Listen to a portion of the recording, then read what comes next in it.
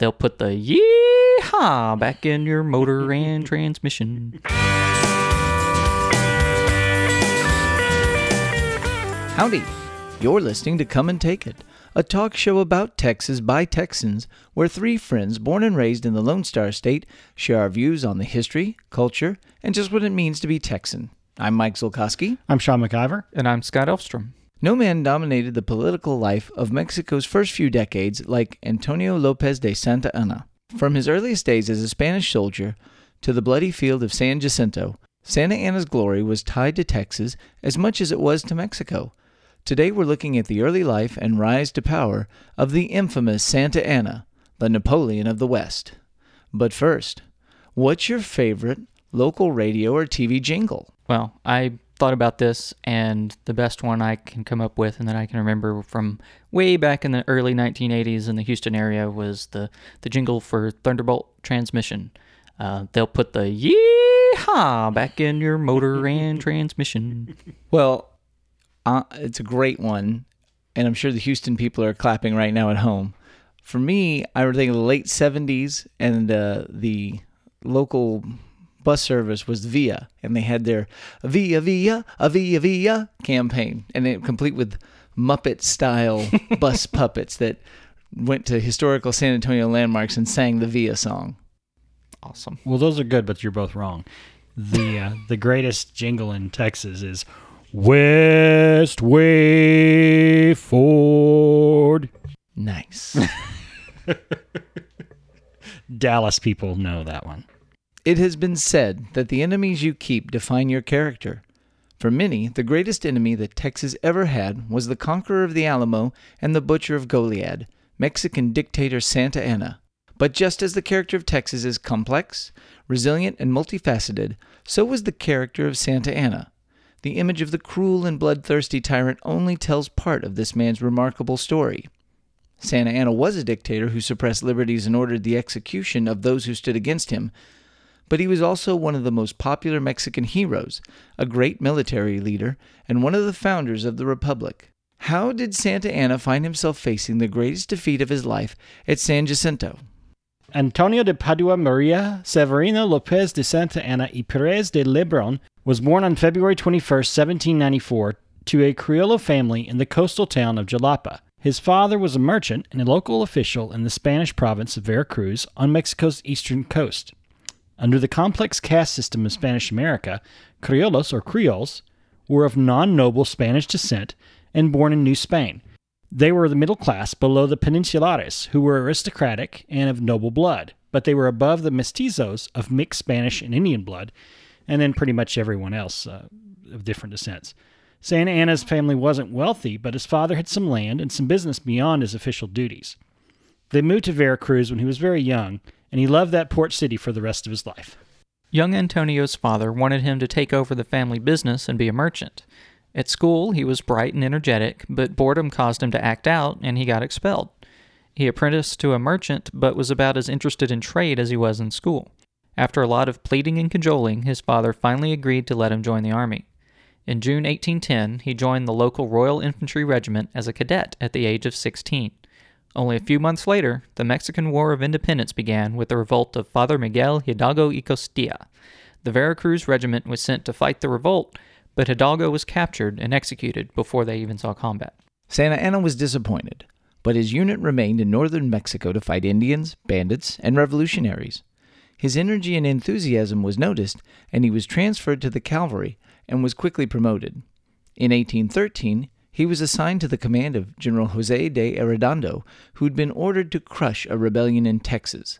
This had broken out in 1812 when a group of Mexican revolutionaries and American adventurers, known as the Gutierrez-Magee Expedition, invaded from the United States. They captured Goliad and San Antonio and declared independence as the Republic of the North. Arredondo's force of 1,800 men entered Texas in August of 1813.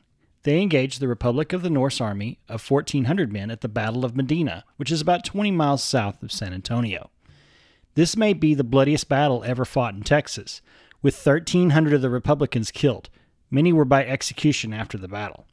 The Spanish only lost 55 men. Santa Anna was awarded for heroism for his action in the battle, and he was on hand to witness the brutal oppression of the province for supporting the rebellion. 300 more people were executed in San Antonio, and hundreds of civilians, both American and Spanish, fled to the United States. This was Santa Anna's first real taste of war, and it's evident that Arredondo became a mentor and role model for him in both method and in temperament. He also established a connection with Texas. He wrote home telling his family that the beauty of this country surpasses all description, and that the skies at night were one of the most lovely arrays that can be observed in all the heavens.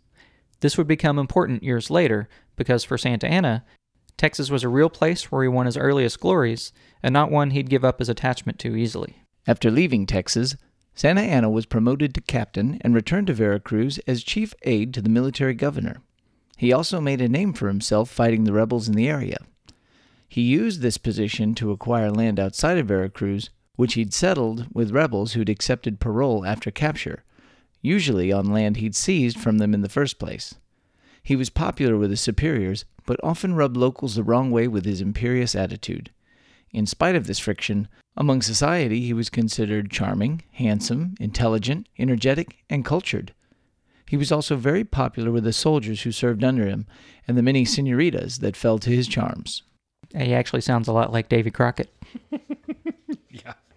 After a decade of revolution, Spanish control began to unravel, and Santa Anna could see which way the wind blew. In 1821, a Criollo royalist named Agustin de Iturbide changed sides and joined the revolutionary leaders Vicente Guerrero and Guadalupe Victoria. They issued the Plan of Iguala, declaring independence on the three guarantees of freedom, religion, and union. They soon began winning victories throughout Mexico. Santa Anna, now a 26-year-old colonel, was sent against the rebels, but instead he declared his support for them. Now later in life he claimed that he'd considered independence for some time, but there's no doubt that his interests were suffering from the continued war. He was sharp enough to know that if the aristocratic Iturbide could make an alliance with the hardened Republicans, they weren't going to be stopped. As the rebels began to win victories, Santa Anna led forces to capture Jalapa and Veracruz.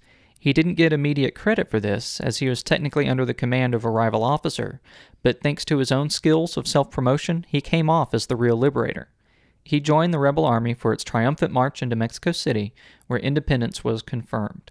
He soon settled in to command the garrison of Jalapa and tried to ingratiate himself with Iturbide, who was declared Emperor of Mexico in June 1822. Iturbide didn't care much for Santa Anna, who he found to be quarrelsome, ambitious, and vain. Iturbide eventually got the young colonel out of Mexico City by making him the commander at Veracruz, which is what Santa Anna had wanted all along. This gave him control over the biggest source of customs revenue in the country and most of the wealth coming into Mexico. One thing he learned from Iturbide was the value of choosing the proper side. Iturbide's reign as the first emperor of Mexico is where the major political tensions of the new nation began to coalesce. The three guarantees were intended to accommodate the conservatives, liberals, and radicals. Iturbide, despite changing sides to support independence, was obviously still a conservative royalist at heart. Otherwise, he wouldn't have sought a crown. Guerrero and Victorio were hardcore Republicans who had the support of the lowest classes of society, the mestizos, the Indians, and everybody else of mixed blood. Iturbide had the support of the former aristocrats, the wealthy landowning Criollos, and the Catholic Church. In between stood the middle-class Criollos who supported whoever they felt had their best interests in mind. Santa Anna and his family clearly fell into this category, and this marked the period of the caudillos, or strongmen, in Mexico. As is typical for new monarchs, Iturbide spent too much money, gave jobs to his cronies, raised taxes, ignored then dissolved the Mexican Congress, and pretty much oppressed the heck out of everybody. Victorio and Guerrero left when it was clear Iturbide was a tyrant. Soon Mexico was broke and couldn't even afford to pay the army, and that was the last straw. In December 1822, Santa Anna, knowing that the time was right, issued the call for republic to his men. Soon he was joined by Victorio in Veracruz, and Guerrero rose up in the north. They issued the Plan of Casamata, which denounced the empire and called for the restoration of Congress. Within 6 weeks, the plan reached all corners of Mexico, including Texas. Iturbide sent his forces against Santa Anna, who was defeated at Jalapa and retreated to Veracruz. He tried to escape to the United States, but Victorio advised him to stay put, saying, "When you see the head of Victorio, take a ship." Victorio knew what Santa Anna soon found out. He and his troops were immune to vomito, or yellow fever, and would outlast any outside army that was sent against them. Soon Iturbide's disease-stricken army switched sides, and fortunes turned against the emperor. The rebels took Mexico City and forced Iturbide into exile. Santa Anna appears to have hoped for a bigger place in the new order, but he was sent to San Luis Potosi, a state in central Mexico, and cut out of natural politics. Rebels! While the government tried to organize itself, in 1823 it was at an impasse. Some favored a federal republic, others a central dictatorship. Whether it was from self-interest, resentment, or a genuine desire to promote Republican and Federalist ideals, Santa Anna issued the Plan of St. Louis Potosi, calling for a Federalist government. There was some fighting between his own troops and the locals who didn't care for him or his plan, but the revolt ended when Congress endorsed federalism and adopted the liberal Constitution of 1824. Santa Anna submitted and was taken to Mexico City for court-martial. Fortune continued to favor him when yet another coup broke out. Santa Anna dramatically marched into Congress and offered his sword or his life to defend the state. This grandstanding helped his cause, and he was acquitted of all charges and appointed governor of Yucatan. He also added a lot of shine to his staunch Republican credentials. And if you're keeping count, that's the third plan that Santa Anna issued for... Or was part of. Yeah. Right. Yeah, exactly. Santa Anna served in Yucatan during the Guadalupe Victoria presidency, planning an invasion of Cuba that came to nothing. He also remained popular with the army and did well in establishing peace and government in Yucatan. He continued to acquire land outside of Veracruz, but he found Yucatan to be poor, backwards, and remote, and he wanted to go home. In 1825, at the ripe old age of 31, Santa Anna resigned his post, citing his health, and he retired from the military. He returned to Veracruz and married 14-year-old Maria Inés de la Paz Garcia and bought the Hacienda Manga de Clava. He spent the next few years as a private landowner, and he started a family. During Santa Anna's retirement, Victorio finished his term. He was the only Mexican president in 30 years to serve a full term without being removed by a coup, rebellion, or other unrest. Though the land was mostly at peace, political parties formed between different Masonic groups who associated with conservative and liberal positions. Fighting between these parties in Veracruz drew Santa Anna, who supported neither, out of retirement. He was appointed acting governor of the province after putting down the rebellion. The elections of 1828 pitted Vicente Guerrero, the liberal revolutionary leader, against Manuel Gómez Pedraza, a moderate conservative. The election was bitterly contested, and Guerrero won the popular vote, but Pedraza carried more states, officially winning the election. Feeling that Pedraza had stolen the election and that he would betray Republican ideals, Santa Anna and another Republican leader, Lorenzo de Zavala, who we talked about in an earlier episode, revolted in support of Guerrero. After heavy fighting, where Santa Anna enhanced his military reputation for being able to defy the odds, the trio marched into Mexico City and deposed Pedraza. A grateful Guerrero appointed him governor of Veracruz once again. A year later, Santa Anna would gain a greater glory when he fought off an attempted Spanish invasion off Tampico. By this time, he was referring to himself as the Napoleon of the West, for his many victories as well as his rising position as a power broker for the Republic. He was overwhelmingly popular throughout the country. Guerrero's government proved too radical for the conservatives, and in 1829, his vice president, Anastasio Bustamante, staged a coup that drove Guerrero out of office. Although Santa Anna didn't agree with all of the reforms, he still supported his old friend and tried to restore him to power. But Guerrero was defeated in December 1829.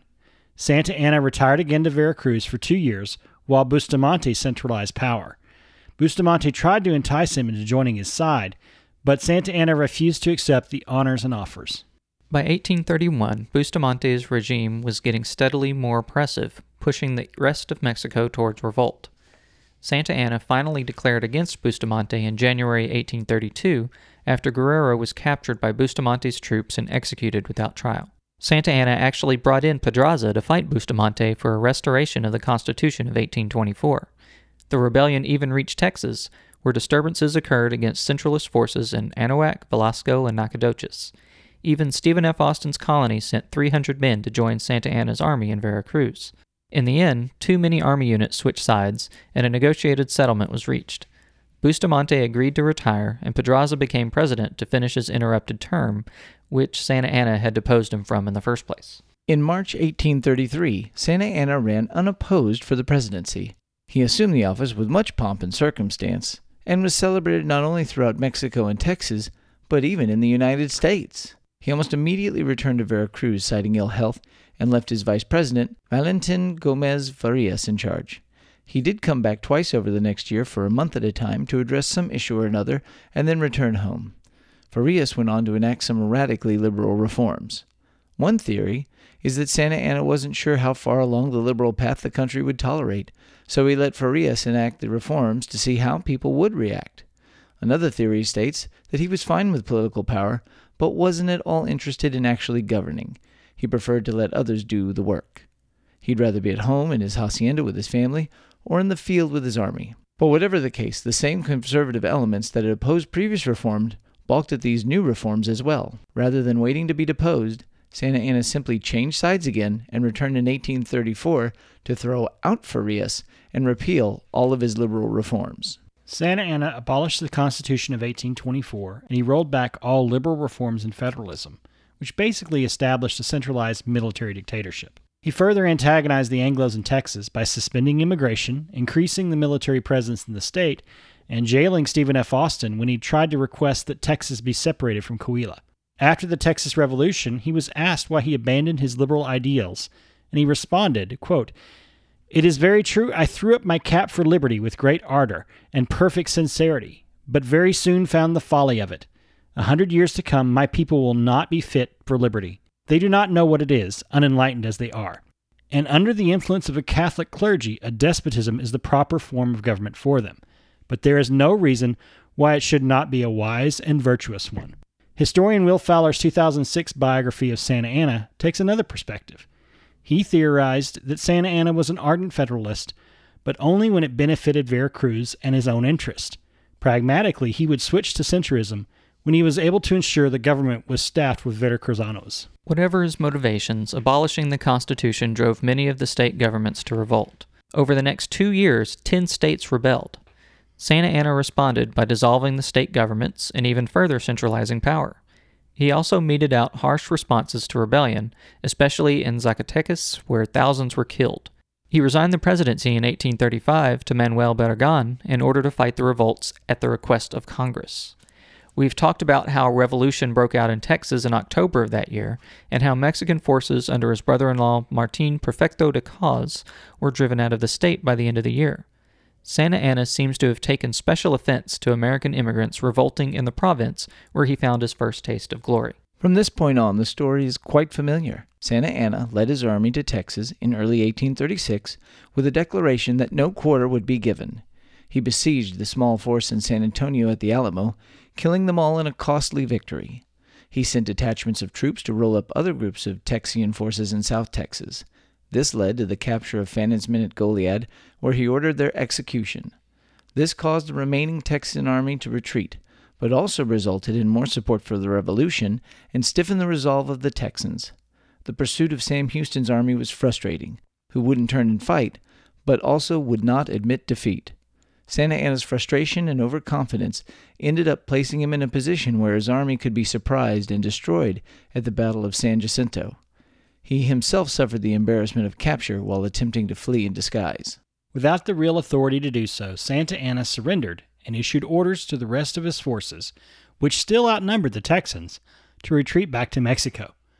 In Mexico, the public and government were torn between anger at the defeat and concern for Santa Anna. A new constitution was quickly drafted, and to show how bad things looked in Mexico, they actually elected Bustamante president once again. Santa Anna himself escaped execution in Texas, and he finally was released and sent to Washington, D.C., where he had promised to try to mediate a permanent peace between Texas and Mexico. He did meet with American President Andrew Jackson, who helped him return to Mexico, where he retired back to his hacienda and family. The Napoleon of the West and founder of the Republic, thoroughly disgraced and discredited. Yeah, I mean, this is a really fascinating history.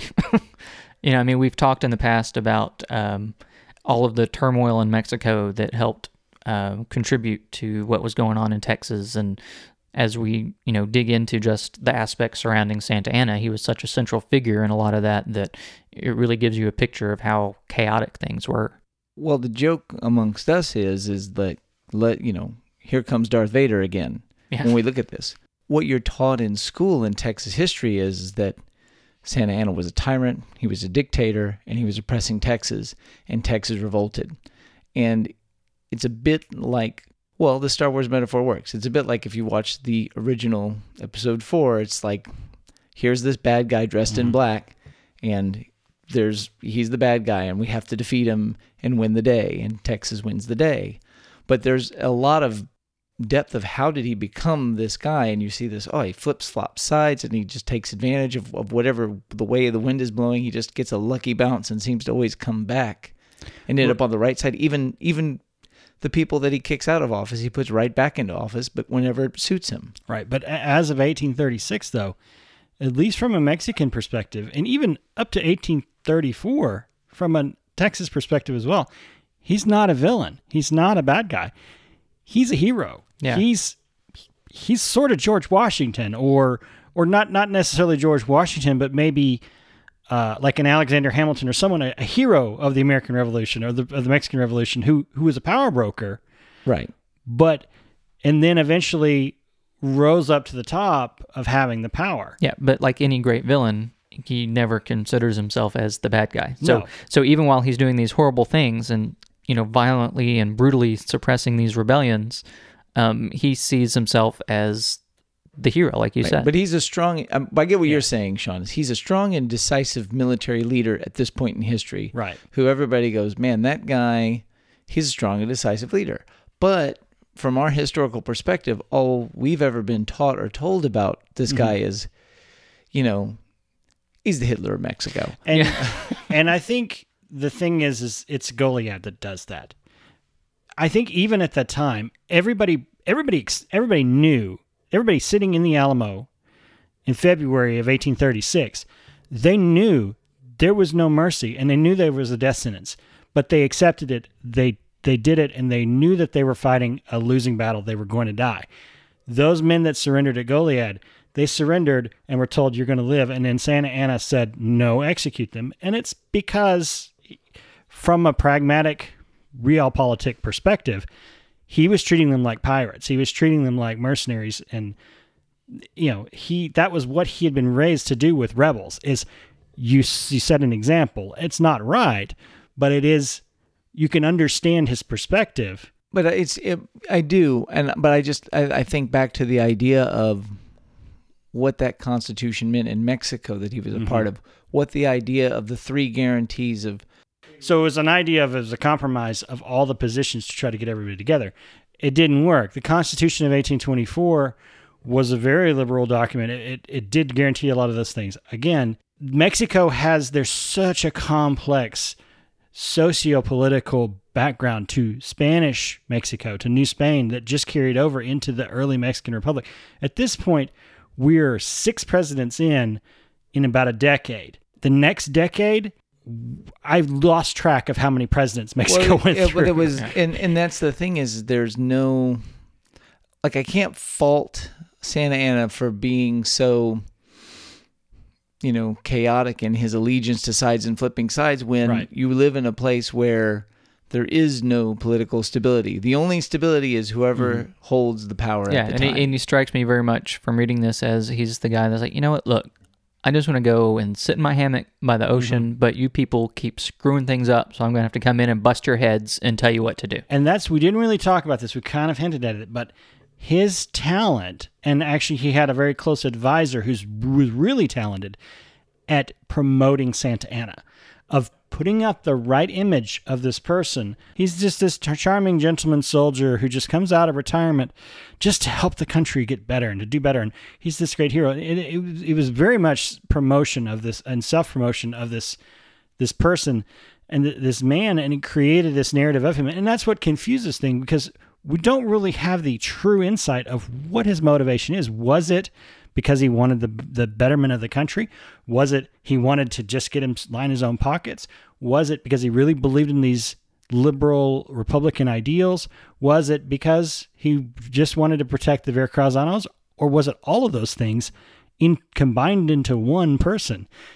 I want to go back to the beginning, to early on, when he was first in capturing these rebels right? And he was getting their land, he was seizing their land, and then he was paroling them back to work that land in a patronage system. Well, I mean, I very much get the impression that he was, like I said, he's the guy's like, look, Mexico would be wonderful if you just do what I say. Yes. And he very much has that picture of himself as I'm the enlightened one that knows what you need. And it's like there's that quote that we had in there from him where he talked about a despotism is what these people need. This is the right government for these people. It doesn't show a lot of respect for those people, but you can tell in his own kind of twisted way that he feels like he has their best interest in mind. And an enlightened despotism, that is very much a 17th century or 18th century ideal. Napoleon was considered an enlightened despot, and that's what he really aspired to. But also, Napoleon was a micromanager who literally wrote laws himself.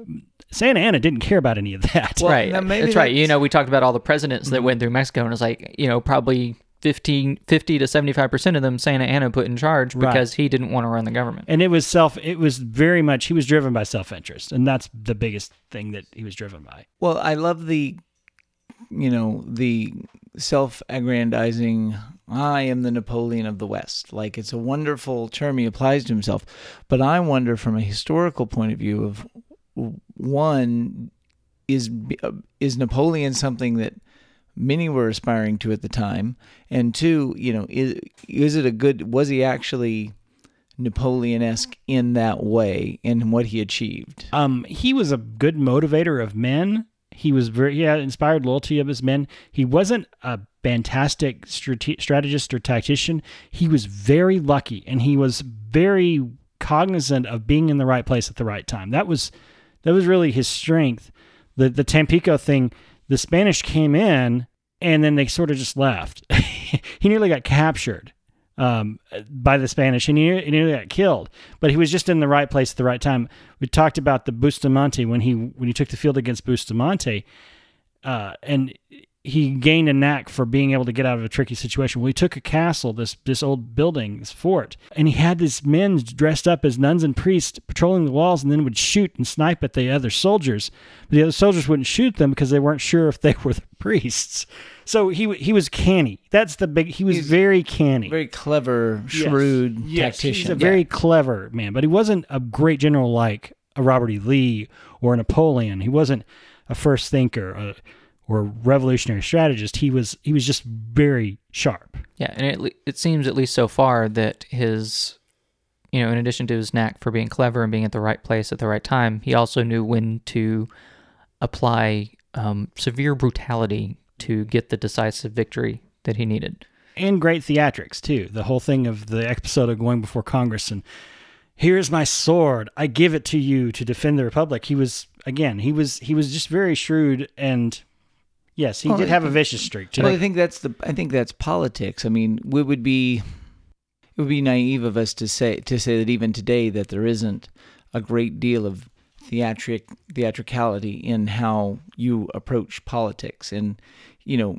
Mexico at the time was nothing but unrest and severe politics. And so, you know, it was just another arena that he applied his theatricality and his kind of shrewd mind to that and said, oh, here's an opportunity. Now's the time. You know, he's the guy who's at the table in Vegas and he goes all in at the right time. We're going to put it all on black and let it ride and spin the wheel. And it always seems to come up just the right way. Like, no matter what the tricky situation is, he sort of somehow escapes it by just picking a plan and committing to it.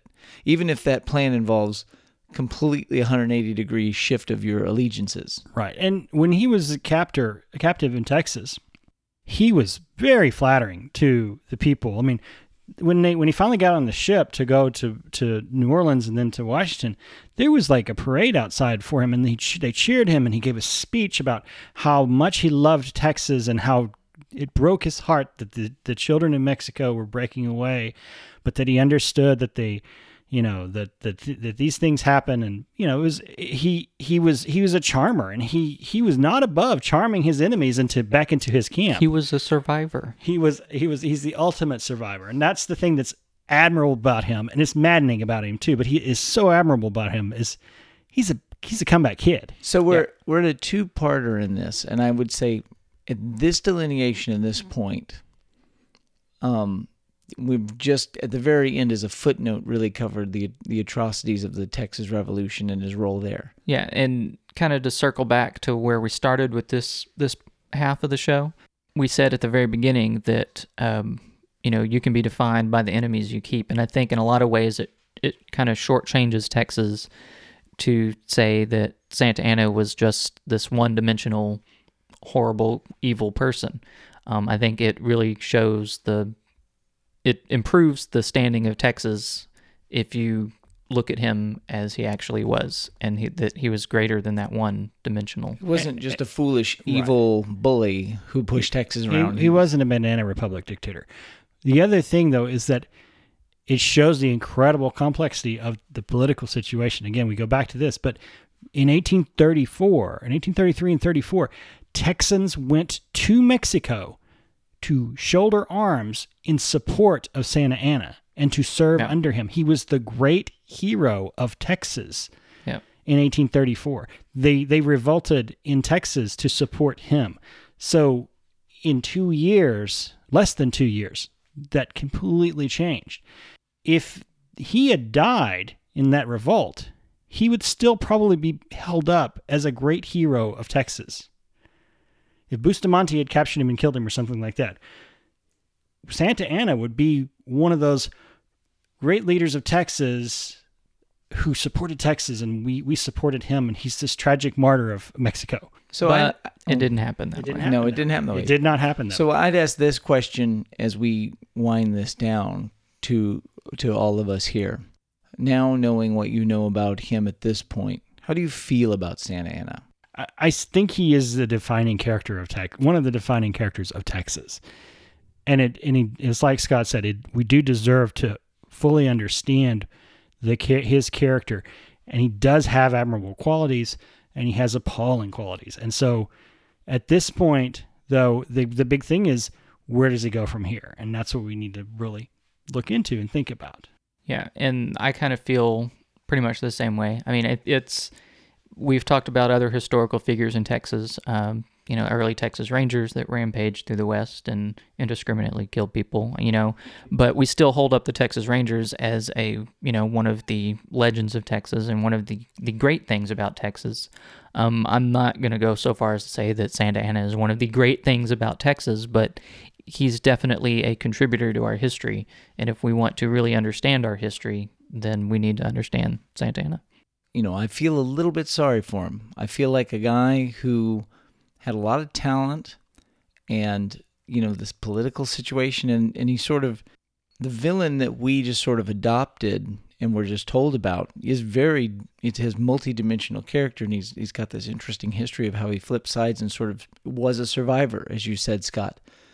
But I think you sort of, when you see this, I almost feel a little sorry for him because he never was a part of a system where he could really get traction, where there could be a president, in a stable government where he could have bloomed and had opportunities for, 8, 10, 15 years of a stable government. Where his good qualities could be most utilized. Right. Where he could have been the hero. He could have been the hero that Texans thought he was for a short while until he became, the villain.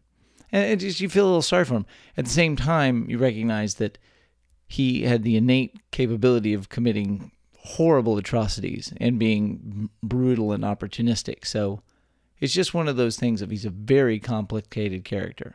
And so to prepare us, this is only the beginning of the story for Santa Anna. Yeah, he's down, but he's not out. He's not out. So stay tuned. Next week, we could come back with part 2 of the amazing life of Antonio Lopez de Santa Anna. That wraps things up for today. You can find notes and links from today's show at brainstable.com. We'd love to hear from you, so like and share us on Facebook, follow the show on Twitter at Texas Podcast, or go to brainstable.com and leave us some feedback. You can also find our show and many other great history podcasts at historypodcasters.com. You can follow us individually too. I'm on Twitter at Mr. Java. I'm Max Sean with 2 N's. And I'm Scotticus. If you like the show, tell your friends, and please leave a review on iTunes. that can help us get noticed and reach new listeners just like you. We hope you'll join us next time, and remember that even if you aren't from Texas, Texas wants you anyway. Anyway.